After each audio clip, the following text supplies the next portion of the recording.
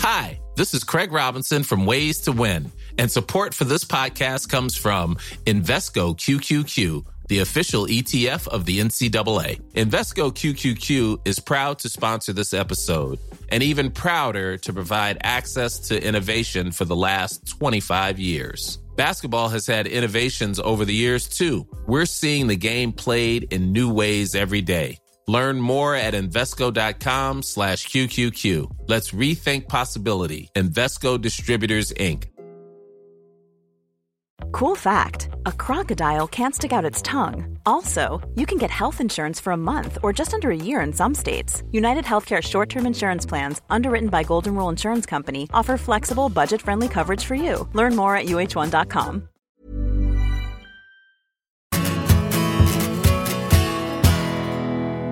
Welcome to the big interview BITESIZE, brought to you by Bet365. I'm Graham Hunter, and in each episode, you'll hear an elite footballer tell a story that's guaranteed to brighten your day. All of them come from my podcast, The Big Interview with Graham Hunter, which you can find by searching on Spotify or wherever you get your podcasts. Today's story comes from Darren Fletcher, who's going to tell you about the master of man management, yes, Sir Alex Ferguson.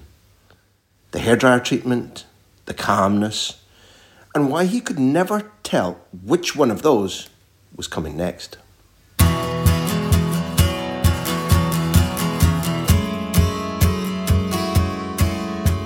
I did everything to please Sir Alex Ferguson. You wanted to earn his well done. And you wanted to play for him, you wanted to win for him. You wanted to do everything for him because of how much respect he treated you and how much of a winner he was. He had a presence, you're so overawed by him, but at the same time, he could at the same time feel like your father. He would flip between that, between 1 minute you were like petrified and like, oh my, that's Sir Alex, and you're a little bit cautious. And then within 2 minutes you were chatting away to him as if he was like a member of your family. And that was the same with everyone. I'm not just saying that because I'm Scottish, that was the same with every player. It's so hard to put into words of how influential he is and how what made him so special, but I know for a fact that everyone was just wanted it for him more than themselves sometimes, and he had that effect on you that you wanted to win for him and to please him, and for him to say well done was the ultimate compliment. You never knew. The other thing was you never knew what you were going to get. He could have the most simplest team talk where it was literally 20-30 seconds, or he could tell you an old story and make your hair stand up on the back of your neck. You could come in at half time where you've played great and he could go absolutely mental. Or you could come in where you've played terrible and he's calm and he picks on one or two tactical things. You didn't know what you were going to get. You could walk in at 3-0 up and you could get one of the biggest bollockings of the season, or you could walk in 1-0 down and he would be so calm and he would go to his tactical board and he would pick one or two tactics and calm everyone down, and you go on to win the game.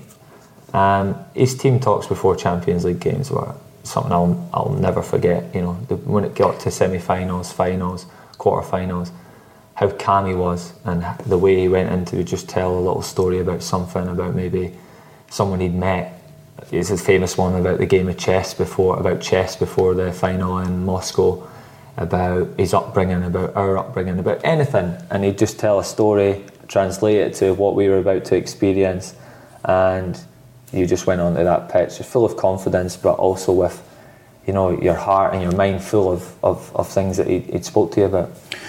You've surprised me a little bit about using the phrase the calmness before a Champions League game, but you've reminded me of something where I reported on every game when United won the treble, because I happened to be the United reporter then.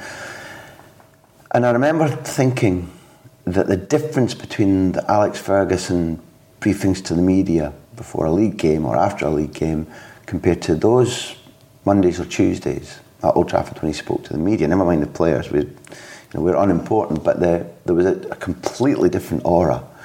He would talk about football to us. He would talk about the game. It felt like a masterclass for us.